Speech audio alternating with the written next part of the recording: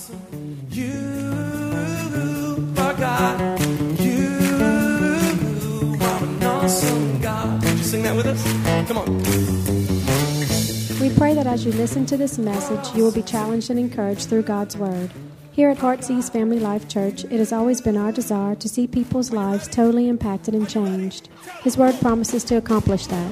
For more information in regards to our church, you can call us at 225-274-1607 or visit us on the web at www.hflc.us. We look forward to hearing from you. Be blessed now as you listen to God's Word.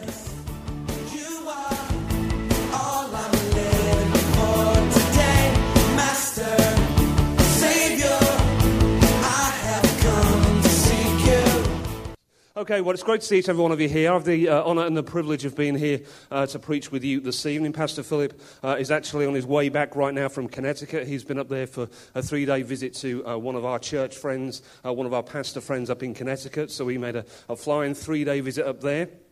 On his way back, so in his absence, I'm here to bring you the word this evening. As honoured as I always am, I want to give honour to our pastor, Senior Pastor Philip. Again, awesome leader. He's also my best friend. I'm missing him, actually, to be honest with you. I haven't seen him for like 4 weeks now because he went away, then I went away. So I'm looking forward to catching up with him tomorrow. So all honour to him, all glory and praise to God for all that God has done in my life. And I do, as always, want to just honour my beautiful wife, who sadly can't be here this evening.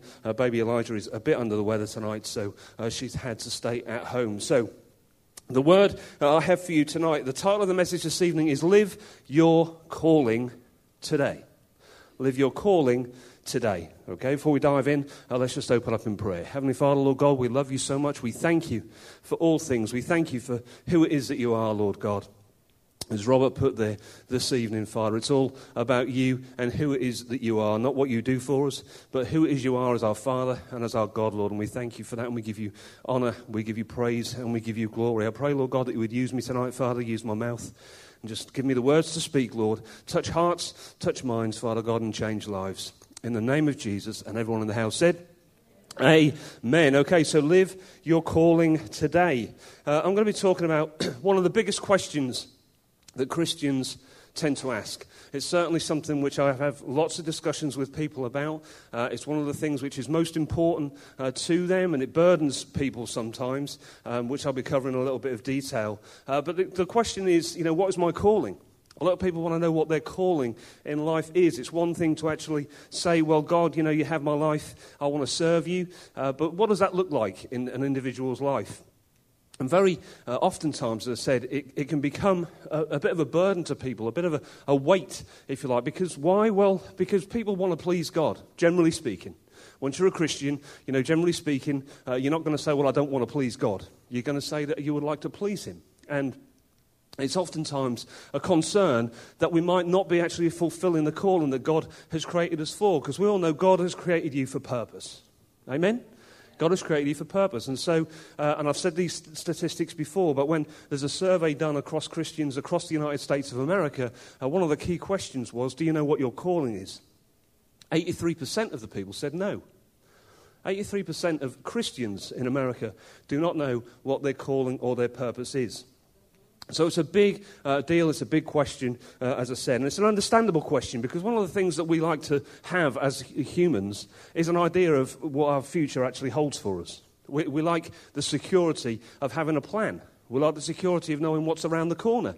We don't like the nervousness that can sometimes be created by what's going to happen tomorrow or next week or next year. So we like to have things mapped out in front of us, and that applies in all areas of our life. In our home life, we like to know, what bills are coming up, when they're coming up, what work in the house might need to be done, what vacations we're going to be taking. So in your home life, you like to make plans, certainly in the workplace. You don't want to be turning up at work every day and wondering whether you still have a job. You like to know that you've got some sort of job security. And within that framework of your job, you like to know what projects you might have to be taking on board. You want to know what things are actually coming up so you can plan ahead. And even down to sports, things like that. You need a structure.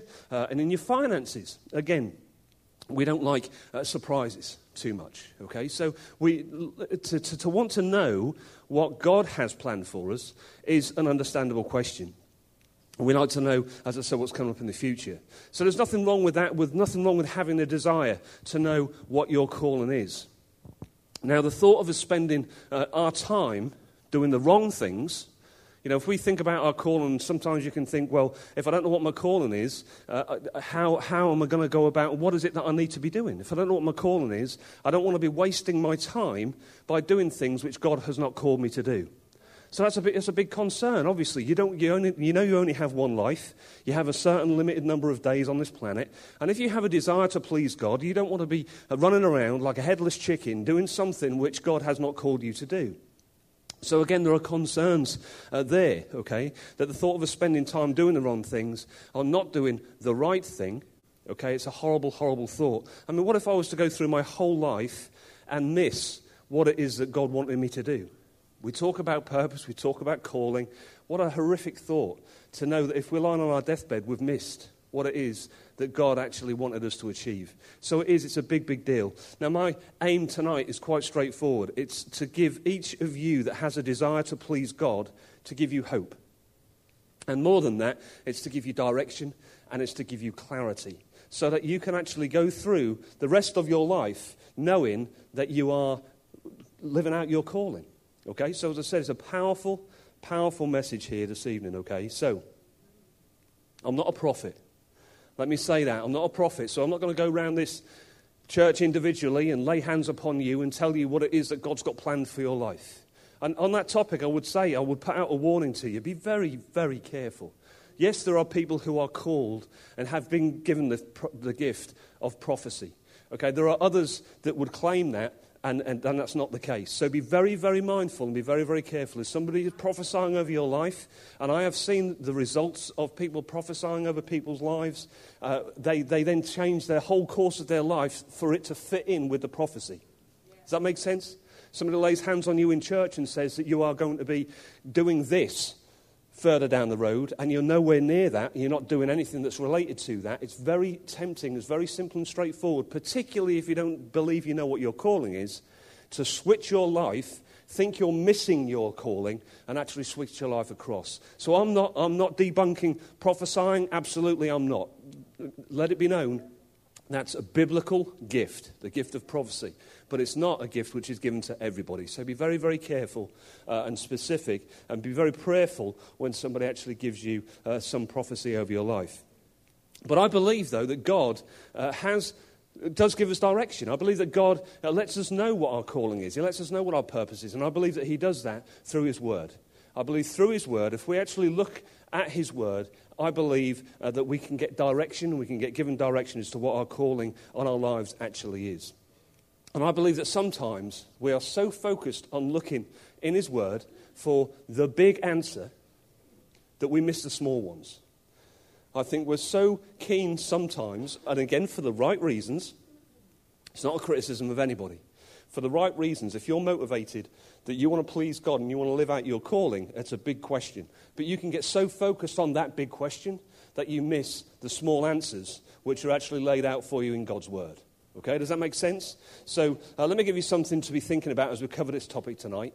I'm going to make a statement now. I'm going to stick my neck out with this. And I want you to stew on this a little as I run through the rest of the message tonight. Okay, and it may or may not change your perspective on wondering what your calling or purpose is. And here's the thought. The thought is, your calling is not for a single event or a moment of magic in your future. Everything you do that is inside of God's will is a part of your calling. What do I mean by that? I mean, if you are walking in God's will, the things that you do walking in God's will, small or large, are all part of your calling. Because by definition, if God has called you and you are walking in God's will, the small things are as important as the big things.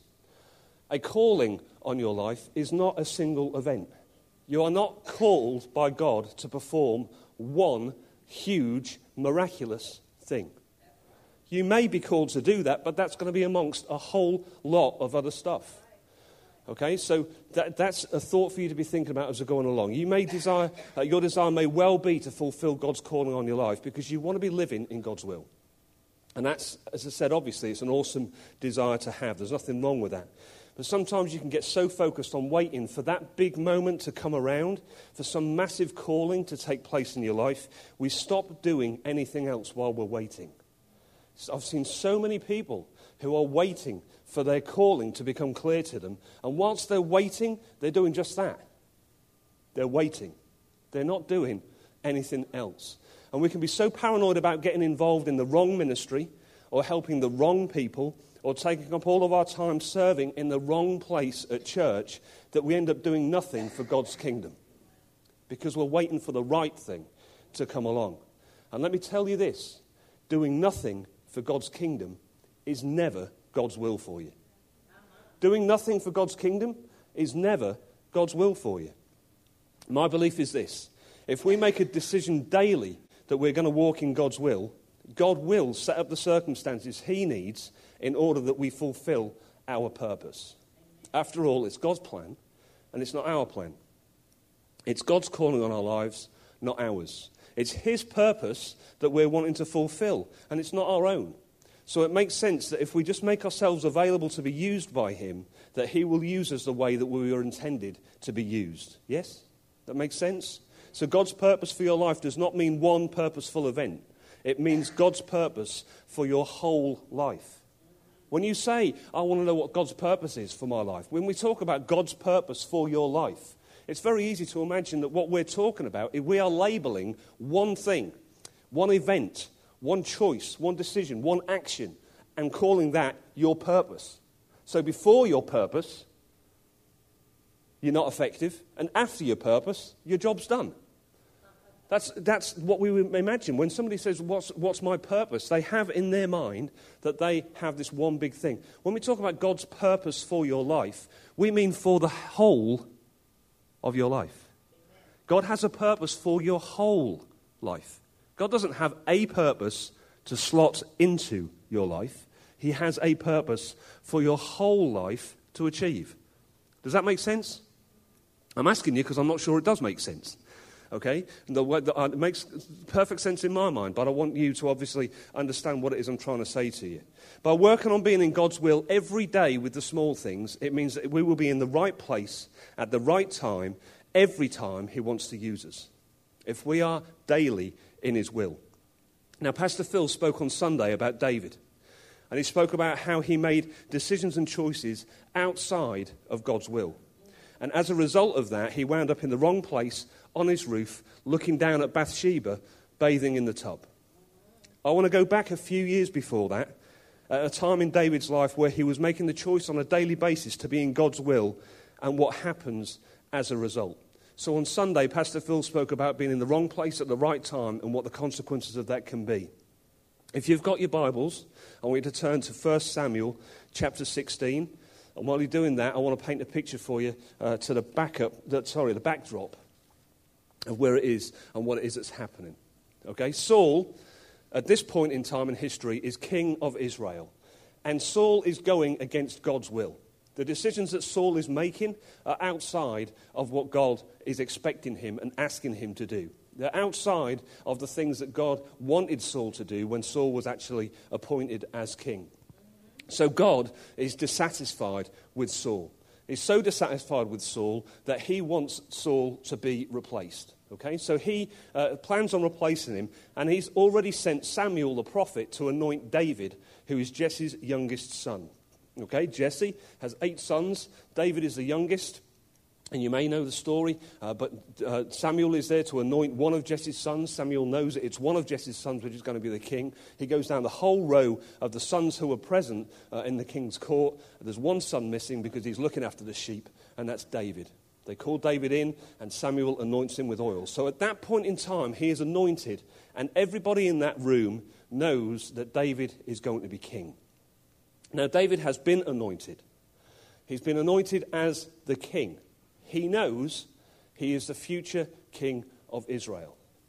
So what does he do? He goes back to his sheep. He goes back to a job and to a role which in those times was actually looked upon as being the lowest of the low. Looking after the sheep, being a shepherd, was frowned and looked down upon. But he went back to it without question. He didn't think, well, I'm going to be king, so I'm going to kick back now until I actually get into my position. He went and he did what it is that he knew to be doing. In other words, he was continuing to carry out God's will. He was walking in his calling as a shepherd, and he went back to the sheep. So he knows, as I said, he's going to be king of Israel, but he also knows that now is not the time for his appointment. He's anointed, but he's not yet appointed as the king. So he's living his day-to-day in the will of God. Meanwhile, back at the palace, let's pick up in 1 Samuel 16, verse 14. But the Spirit of the Lord departed from Saul, and a distressing spirit from the Lord troubled him. And Saul's servants said to him, surely a distressing spirit from God is troubling you. Let our master now command your servants who are before you to seek out a man who is a skillful player on the harp. And it shall be that he will play it with his hand when the distressing spirit from God is upon you, and you shall be well. All right, I want to look at a couple of really key points in this part of Scripture. A bit of theology here, all right, because effectively what we'll start off this verse with, it says, but the Spirit of the Lord departed from Saul. And this is a scripture which is sometimes used by some teachers, some preachers, some pastors to actually oppress the people in the church, to oppress the congregation. Because what it talks about here is literally the Spirit of God left Saul. So the Spirit of God was with Saul while Saul was actually being obedient. But when he started being disobedient consistently, the Spirit of God left Saul. So as I said, it can be used by some preachers and has been used sometimes to put people under pressure and say to them, well, look, if you're not doing what God wants you to do, God's going to leave you. The Spirit of God will depart from you, the same way as it did with Saul. Let me tell you something very, very clearly here. In the Old Testament, it was usual. In fact, right away across the board, God's Spirit was not with people continually. God's Spirit came down during the Old Testament and strengthened people for specific lengths of time or specific tasks. Okay? There are lots of examples of that. There are only really two people who actually in the Old Testament where the Spirit of God was present at all times. One was David and one was John the Baptist. So it's very usual for God's Spirit to come in and out at that point in time. Now, as soon as Jesus Christ died on the cross, things completely changed. Because the Holy Spirit came down upon us, came down within us, and folks, he is here to stay. Irrespective of what it is that we do or we don't do, irrespective of the way we carry ourselves, irrespective of all those things, the Holy Spirit is with us until the point where we die. And that's a gift which was given, it's a promise which was made, and so there can be no fear drawn from this kind of scripture, because this is Old Covenant, this is Old Testament, okay? And it's important that I clarified that, because we're talking about, firstly, the Spirit of the Lord leaving. The second reason that I'm talking about it is we're talking about a distressing spirit from God coming in. Okay, it speaks in this scripture here about a distressing spirit coming in. What does that mean? It's not God's Spirit, because God's Spirit is not distressing. But it is a spirit which is sent from God with a specific purpose, which is to make Saul miserable. It's punishment. It's judgment for the way that Saul has actually been acting towards God's commandments and towards God's instruction. So this spirit is actually sent down to make him miserable, to make him depressed, to make him down. But it keeps coming and it keeps going. Okay, so back at the palace, as I said, we've got Saul. He's now in this position where this spirit is troubling him. And so his servants say, we're going to find you a harp player. Let's find you a harp player. Why would you find a harp player? Why wouldn't you find a doctor? Why would you not find a psychiatrist of the time? Why would you go for a harp player? Well, the reason for that is quite simple. Back then, music was medicine. They absolutely looked at music as being calming, as being soothing, particularly for troubles of the mind. So harp players, the music that they play was very, very soothing, and from that perspective, they were always the people that people turned to. Okay, and obviously, as you can imagine, if you're following this story through, you can see God's hand is upon it, because God's making things happen. He's sent down the spirit which is now troubling Saul. What's the answer to that? They need a harp player. Who's the best harp player in the land? David. David. His calling, another part of his calling, was to be a musician. And not just a musician, the Bible tells us a skillful musician. So his calling was to be gifted musically. Okay, so he's a shepherd by day, he's a harp player by night. Okay? So as I said, that's part of his calling. Remember, we're talking about calling, we're talking about purpose in life. And we all know, the story about David. Okay, we have several stories about David. All right, but the big one, David and Goliath. And again, we look at that story, and we're going to be coming to that story. All right, but it's important that we remember as we're going along here what David's calling is and how he's actually living out his life. He is looking to the day-to-day. Every day he's doing what it is that he knows God wants him to do. Tend sheep, practice the harp. Tend sheep, practice the harp. So, David living his day, his normal life, was literally that. As I said, tending sheep daily and then playing the harp by night. Okay, going to work on the mountain and then playing music for his hobby. That is who David was. So let's get back to Saul and his servant's plan to help him with this disturbing spirit. Okay, 1 Samuel 16, 17, 19. So Saul said to his servants, "Provide me now a man who can play well and bring him to me." Then one of the servants answered and said, "Look, I have seen a son of Jesse the Bethlehemite who is skillful in playing, a mighty man of valor, a man of war, prudent in speech, and a handsome person." Not a bad CV, huh? Okay, and the Lord is with him, which caps it all off nicely. Therefore Saul sent messengers to Jesse and said, "Send me your son David, who is with the sheep." So where was David? With the sheep. He was with the sheep. He's where he is supposed to be. He's being obedient to Jesse, his father, and he's being obedient to God, with the sheep. Now remember, this is a future king of Israel. He knows it. Jesse knows it. God knows it. Saul, however, does not know it. Saul does not know that David is effectively his successor. Carrying on. So David came to Saul and stood before him, and he loved him greatly, and he became his armor-bearer. Armor-bearer at that point in time was, again, a very, very responsible position. An armor-bearer is somebody that looked after either a king or a commander, looked after their weaponry, looked after the shields and everything. And also at that particular point in time, an armor-bearer's job, which is a bit gruesome, but when the king or the commander was going out, any half-slain people that were left on the battlefield, the armor-bearer went round and actually finished them off. Okay, now it's widely believed that David was probably one of the last to actually carry out that thing, because from that point moving forward, commanders and kings used to ride in chariots, which tended to mean that they weren't actually going to be doing much killing, and if they did, the people were not going to be left half dead, so to speak. Okay, so armor bearer, my point is this, very responsible position. Then Saul sent to Jesse saying, "Please let David stand before me, for he found favor in my sight." And so it was, whenever the Spirit from God was upon Saul, this is the disturbing spirit, that David would take a harp and play it with his hand. Then Saul would become refreshed and well, and the distressing spirit would depart from him. So we're now in this position where David has been living out his calling, and he is now in a position where he has been promoted. He's now an armor bearer for Saul. He is now a harp player for Saul. He's going back to his tending of the sheep each single day, and he's only going over to Saul when he's called by the king to actually come to him to actually play the harp. So instantly, David becomes part of the king's inner circle. Okay? Is it based on anything that David did? It's not based on anything that he didn't get favor with the king for anything that David was motivated to do. David just was going about his daily business, living his calling day by day, doing what God told him to do day by day. So here's a question I would ask of you.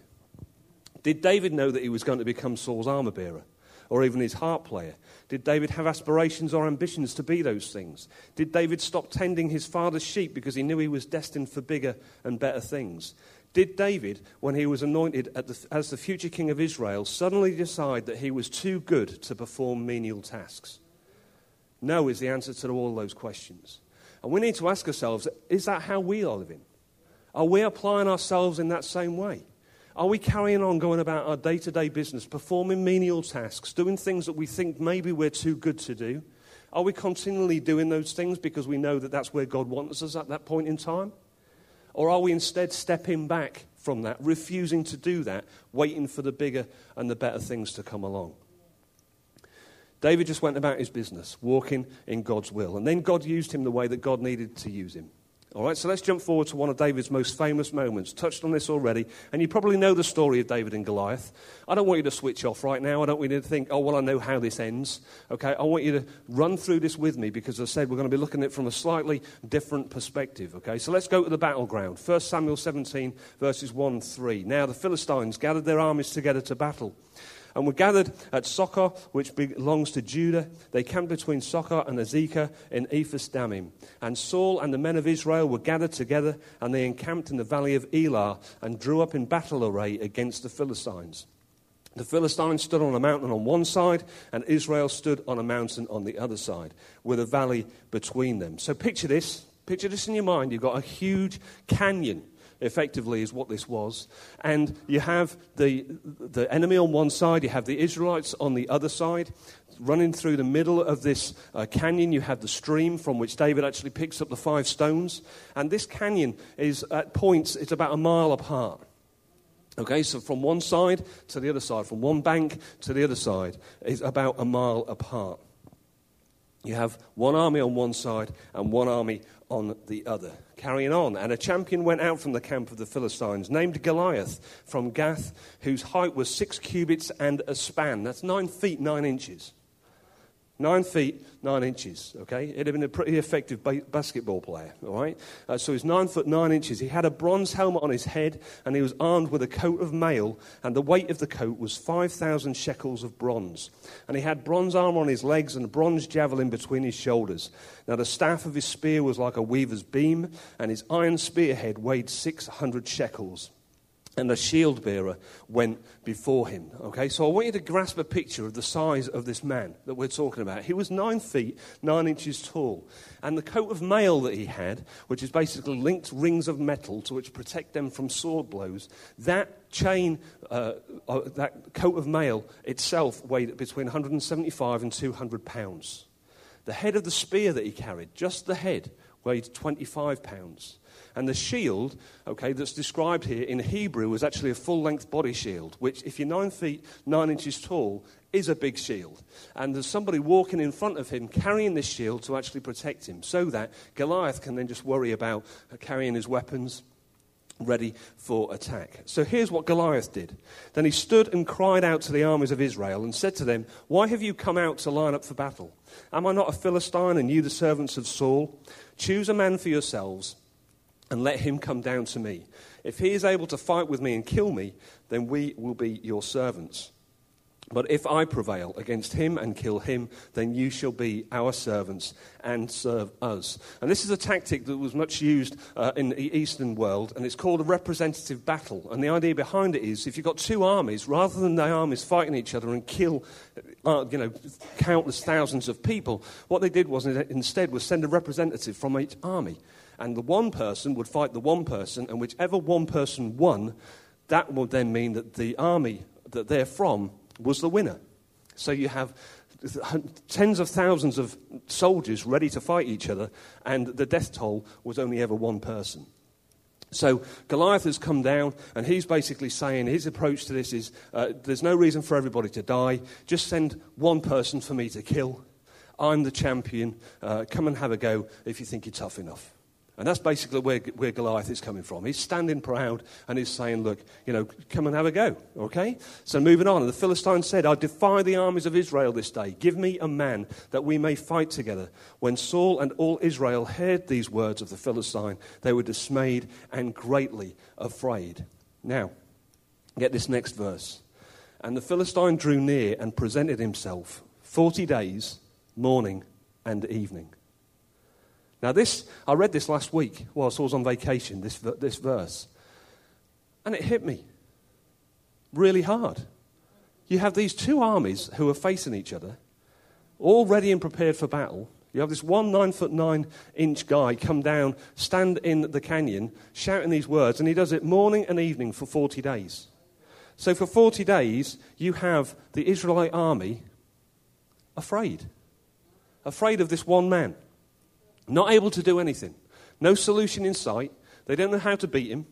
They have a problem. It's a big problem. It's a 9 foot 9 inch problem. It's something that they don't know how to overcome. And they're afraid. They are fearful. Okay, so 40 days and 40 nights. Meanwhile, back at David's house. Then Jesse said to his son David, "Take now for your brothers an ephah of this dried grain and these 10 loaves, and run to your brothers at the camp, and carry these 10 cheeses to the captain of their 1,000, and see how your brothers fare, and bring back news of them. So David rose early in the morning, left the sheep with the keeper, and took the things and went as Jesse had commanded him. 15 miles, by the way. Okay, 15 miles is the distance from where he was looking after the sheep to go to this camp. He came to the camp as the army was going out to the fight and shouting for the battle. So again, he's being obedient. All he's doing is what his dad told him to do. His dad told him, take this food, son, and go and see your 3 older brothers and see how they're getting on. That's effectively what he said. And what did he say? Yes, Dad. And he went, and he was just following instruction. And then David left his supplies in the hand of the supply keeper, ran to the army, and came and greeted his brothers. Then as he talked with them, there was the champion, the Philistine of Gath, Goliath by name, coming up from the armies of the Philistines. And he spoke according to the same words. So David heard them, and all the men of Israel, when they saw the man, fled from him and were dreadfully afraid. Came up. He came up. In the scripture it says he came up. What does that mean? Well, we're at day 41 now. Okay, for 40 days he's come morning and evening. We're on the morning of day 41 and he's getting bolder. He's getting braver. He's getting more brazen. He's getting more brash. What do I mean? It says come up. There's 2 sides to the valley. There's his side, then there's the valley, and then there's the Israelite side. He has come down, he's come across, and he is coming up. So he's on the Israelite side. He's in their territory. He's really rubbing the nose in it. Okay, and it's underlined by the fact that it says that they ran from him. So if they're running away from him, he's got to be close enough to actually scare them. Okay? So now David hears that. Here's what he has to say. Here's the fact that Goliath is defying the Israelite army. Okay, and he's offended by it. Not because he's an Israelite and he's offended that they're talking about the Israelites. He's offended why? Because he is talking that way about what David calls God's army. The living God's army. Now, why is he offended by that? He's offended by that because of his relationship with God. He is so close to God, and you know from the Bible it says he is a man after God's own heart. He is so close to God that he's offended that somebody, this 9-foot 9-inch whippersnapper, is basically defying the God, he's calling God out, and he's calling God's armies out. And David, this young lad, is offended by it. The other Israelites are not offended enough to do anything about it, which tells me that David's relationship with God is likely better and closer and more intimate than any of the other people on the bank there on the side of the mountain. Why is David's relationship with God closer? Why is he more intimate? Why is offending God offensive to him? I'll tell you why. Because every day he's been obedient to God. Every day he's been leading and doing what it is that God wants him to do. Every day he's been tending the sheep. Every day he's been running errands for his father. Every day he's been doing what it is that God has called him to do. So that result of him, as I said, being offended is a reflection of David's relationship. And that relationship is a reflection of what it is that he does on a day-to-day basis. So carrying on. Now, when the words which David spoke were heard, they reported them to Saul, and he sent for him. Then David said to Saul, did I skip a verse? No, I'm good. All right, then David said to Saul, let no man's heart fail because of him. Your servant will go and fight with the Philistine. And Saul said to David, you are not able to go against this Philistine to fight with him, for you are a youth, and he a man of war from his youth. So David had basically said to the army, you know, what's going to happen? This guy here is offending us. He's calling the living God's army. He's calling us all out. What's going to be done about it? So then Saul heard that this was being said by David and called David to him. But then when David said, you know, your servants don't have, none of those guys out there need to worry themselves. I'll take care of it. I'll take care of it. But then Saul says to him, you can't do that because you're just a boy. You are a youth. And Goliath has been a soldier since his youth, which tells us that Goliath is not just large and proud, but is also experienced as a warrior, as a fighter, as a soldier. But David is not interested in any of that. David just says, I want to take care of it. Here's a key point. And I keep repeating this because this is the whole thrust, really, of this message. David woke up that morning not knowing that he was going to fight Goliath. As importantly, Goliath woke up that morning and didn't know he was going to be fighting David. Goliath woke up that morning just going about his business and saying for the 81st time, why don't you send one of your boys down here to fight me? David woke ready for another day of servanthood and obedience. That's all he woke up, ready for another day where he was going to carry out what he knew to do. And through all of his obedience day to day, living his calling day to day, he was anointed as king. So he was anointed as king as a result of his day-to-day obedience to God. He was called to Saul and became his armor bearer on that particular morning. Okay? He was in the right place at the right time. And he was there at that battleground, at the right place, at the right time to hear Goliath for the 81st time say, send somebody down here to fight me, because he had been obedient every day up until that point. The whole Israelite army, the king himself, had no idea how to overcome this giant. King Saul was the only person out of the whole of the Israelite army who was actually, on paper, qualified to defeat Goliath. Saul himself was a very large frame. He was very athletic frame. He was very renowned as a king, as a warrior. But his decision to not fight Goliath was out of fear. And it was also because at that point he had lost track. He wasn't following God's calling. He was not doing what God wanted him to do. His position as king in that time meant that he was the person that should have been fighting Goliath. That was his duty. That was his God-given authority and God-given duty. But he decided not to do it. And instead, David is there volunteering to do it. Okay? The whole of the Israelite army are there discounting David and saying and thinking that he is incapable of taking care of Goliath. Okay? I want you to think about this. When you are the one called to fulfill a purpose or solve a problem, you will see solutions that other people don't see or that others are too scared to make happen. What do I mean? I mean, let's try and relate this to your life. Let's say for the next 40 days, you just go about your business. You are just living your calling. You are doing on a day-to-day basis what it is that you know God needs you to do, which we'll be coming to very shortly. Day to day, you're just doing the menial things. You're doing the straightforward things. You're doing the small things. And then let's say on day 41, you go to your workplace, or something happens at home, something happens at church, something happens in a road accident that you're involved with, something happens somewhere where nobody else knows the answer to the problem. But because for the next 40 days, for the last 40 days, you've been doing what you want to be doing and should be doing, you've been following God's calling, you've been in prayer, you've developed a strong and deep and intimate relationship with God. Because of that, God equips you with what you need to solve that problem that nobody else knows the answer to. That's what we're talking about. That's what happened with David. David's relationship was so good with God that God gave him not just the answer, but he gave him the strength. He gave him the ability to actually overcome Goliath. So David went out and he stood before Goliath. And this is what David called out to Goliath. David said to the Philistine, "You come to me with a sword, with a spear, and with a javelin. But I come to you in the name of the Lord of hosts, the God of the armies of Israel, whom you have defied. This day the Lord will deliver you into my hand, and I will strike you and take your head from you. And this day I will give the carcasses of the camp of the Philistines to the birds of the air and the wild beasts of the earth, that all the earth may know that there is a God in Israel. Then all this assembly shall know that the Lord does not save with sword and spear, for the battle is the Lord's, and he will give you into our hands." Doesn't that fire you up? That fires me up. I'll tell you why it fires me up. Because it's not about David. The first time that David heard that shout of defiance, that morning, when he was just going to deliver bread and cheese and find out how his older brothers were doing, when he heard that, the very first time he heard Goliath shout it, he was ready. He was ready. David was ready for the fight. David was ready for the battle. He was not ready because of battle training.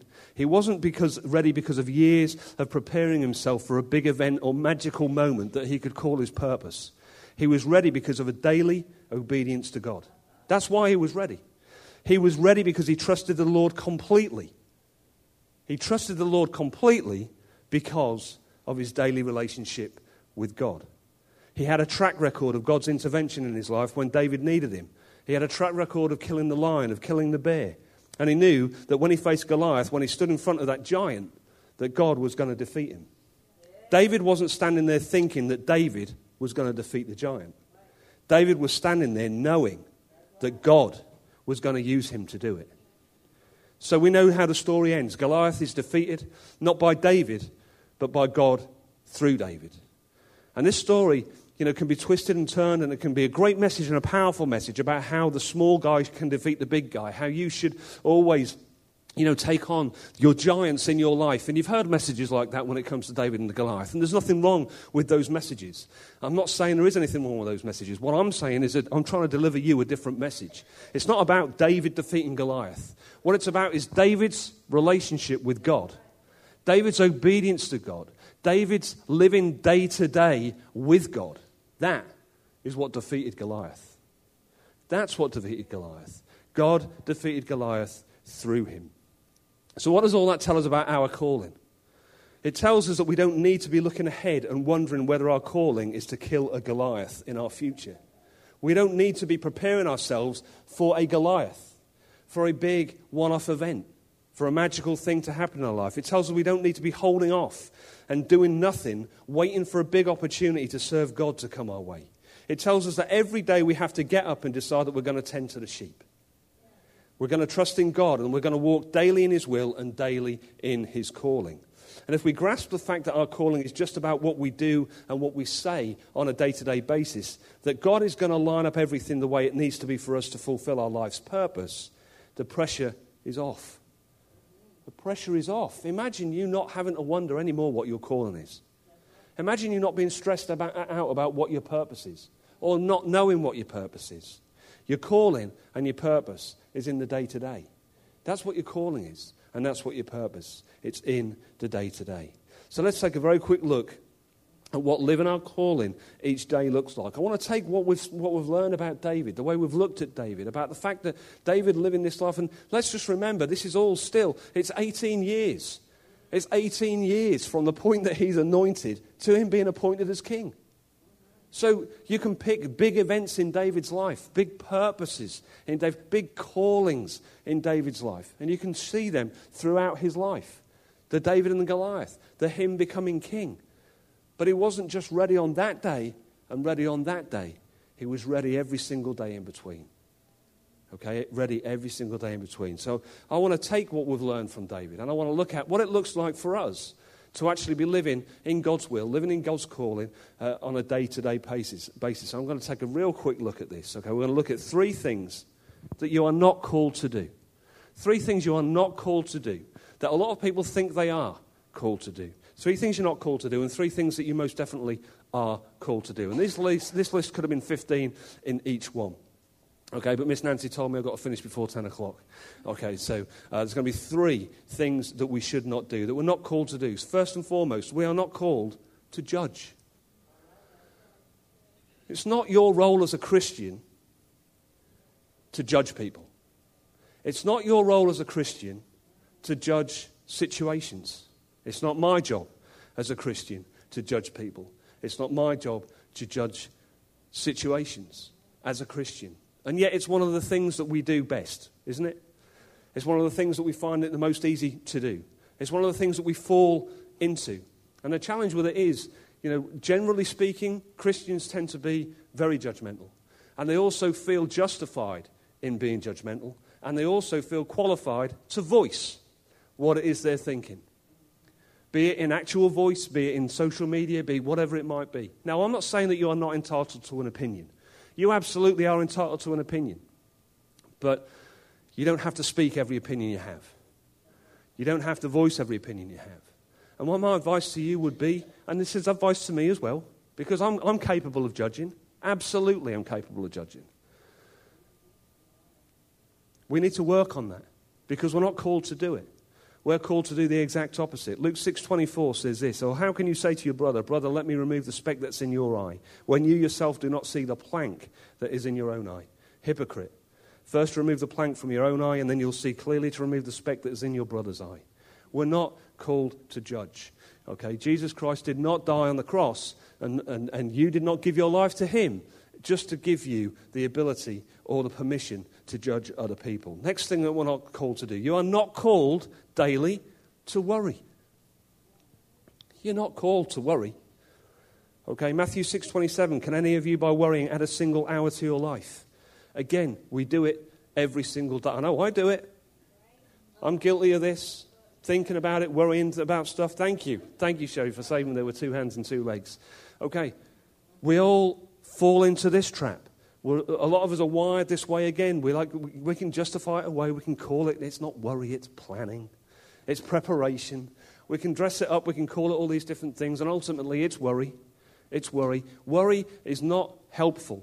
Now, I'm not saying don't plan. I'm not saying don't make preparations. I'm not saying that. But what I'm saying to you is stuff that's out of your control, don't worry about it. That scripture is very, very powerful. You take it on board. How many of you, by worrying, add a single hour to your life? How many people have ever worried about something?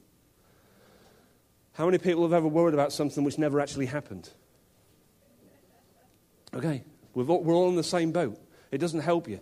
It doesn't help you at all. Third thing, last thing that I'm going to talk to you about, what we're not called to do. We're not called to be negative. We're not called to be negative. It's so easy to be negative. In this society, in this time, it's very, very easy to be negative.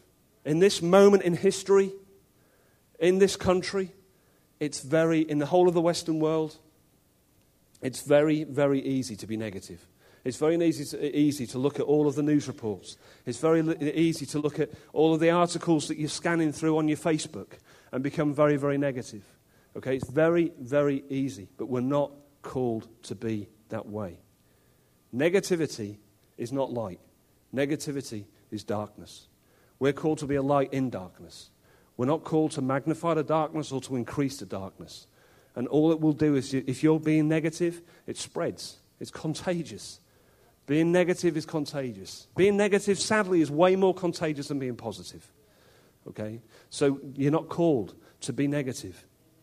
Now, if you are developing your relationship with God, if you're in the Word, if you're in prayer, if you're all these things, this is a gradual process. But you'll find your outlook and your perspective becomes less negative. It becomes way more positive. Why? Because as Christians, you have what non-Christians don't have. This is a blip. Every single trouble that you have going on right now is but a vapor. It's going to be over like this. You have been granted, from the moment that you are saved, eternal life. You have that ahead of you. You have a God that loves you. You have a God that blesses you. You have a Lord and Savior that died on the cross and took away all of your sin, all of the condemnation. Everything that you deserve has been taken away from you. Every negative thing that's been taken away from you. You have all of these things. That's real. That's real. Your circumstances, whatever it is that you're going through, whatever it is you're feeling negative or down about right now, I urge you, take a step back. Look at the size of that compared to the size of the God that we serve. The size of what it is that Jesus Christ did for you and the size of eternal life, compare the two. You have no reason to be negative. You are not called to be negative. So let's finish off and look at 3 things that you are called to do. Right quick. First and foremost, love God. You are called to love God. You are created to love God. It's as simple and it's as straightforward as that. How do I love God? Well, we could talk for days about that, and I promise you I'm not going to. But you could talk for days about how you can go about loving God. How do you love God? Well, you just show him that you love him. You tell him that you love him. You pray and you tell him that you love him. I tell God every single day that I love him. Countless times I tell God that I love him. Why? Because I'm a pastor and I'm supposed to? No, because I love him. That's why. Because I love him. Now, if you don't love God, you don't know who he is. I know who he is, so I'm not going to not love him. How can you know who God is? How can you know what it is that he did for you? Doing for you. And as Robert put earlier, just who he is. That in itself, how can you know that and not love him? If you don't love him, you don't know him. That's easy. Get to know him. Get to know him. Read the word every day. Be around other godly people. Learn about him. Study him. That's all people that know God have done. They've made a conscious effort to get to know him and in turn have come to love him. Luke 10:27. Jesus answered and said, "You shall love the Lord your God with all your heart, with all your soul, with all your strength, and with all your mind." It's the first commandment. It's a commandment, and we should be literally living that out on our day-to-day. Number 2, what should we do? Love others. Love others. Now again, this is not the easiest thing in the world necessarily to do, but it's something we're called to do. It's something which society has got very good at not doing. In my opinion, and I'm not judging anybody, it's very easy for us to get so caught up in our day-to-day spinning the wheel routine that we forget other people that are around us.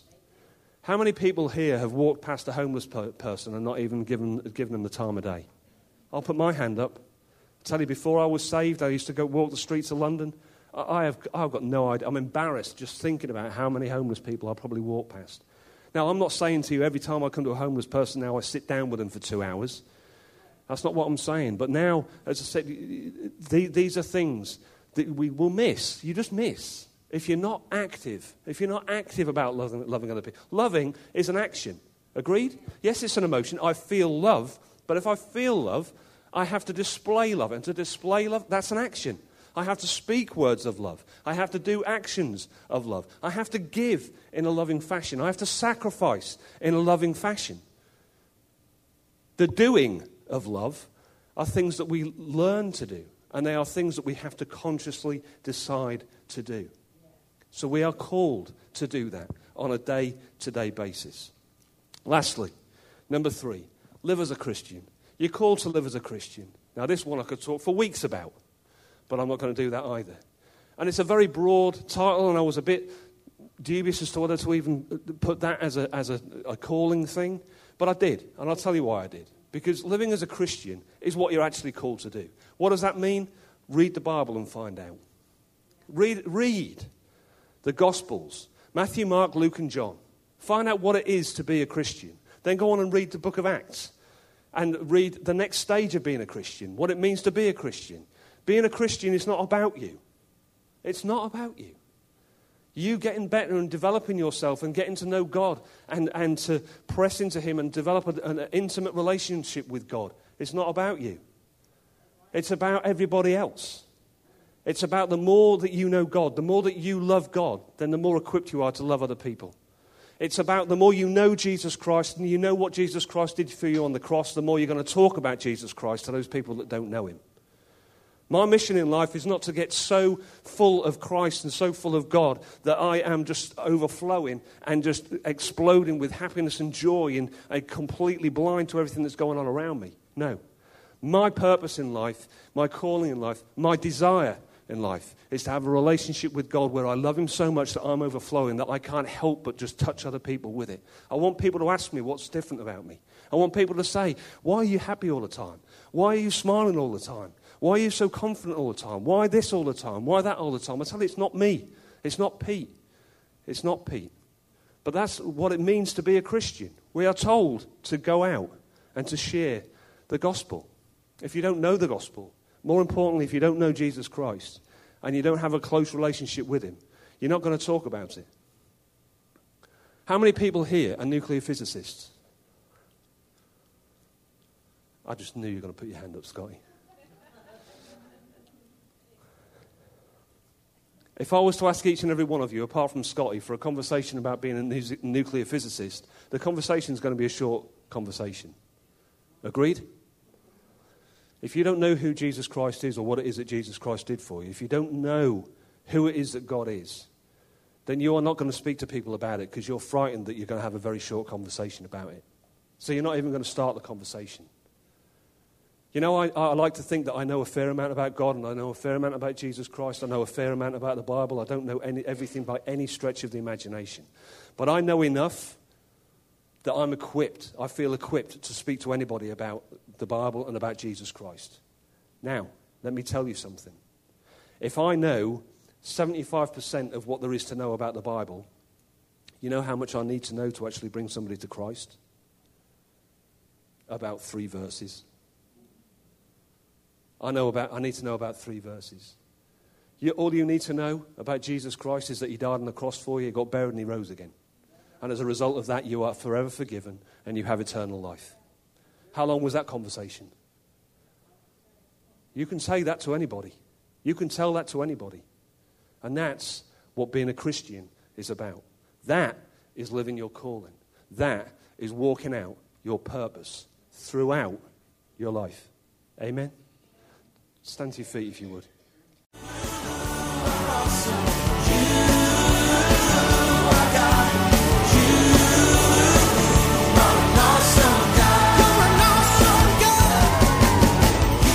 would like to thank you for listening to this message today. We pray that your life has been challenged by what you've heard, but we also know it will be changed as you put God's Word into effect. At Heartsease Family Life Church, our doors are always open to help. If you need any more information or just a friend to listen, we are here. Call us at 225-274-1607 or email us at pastorp@hflc.us. Remember, put God first in your life and everything you do will prosper. We look forward to seeing you soon. God bless.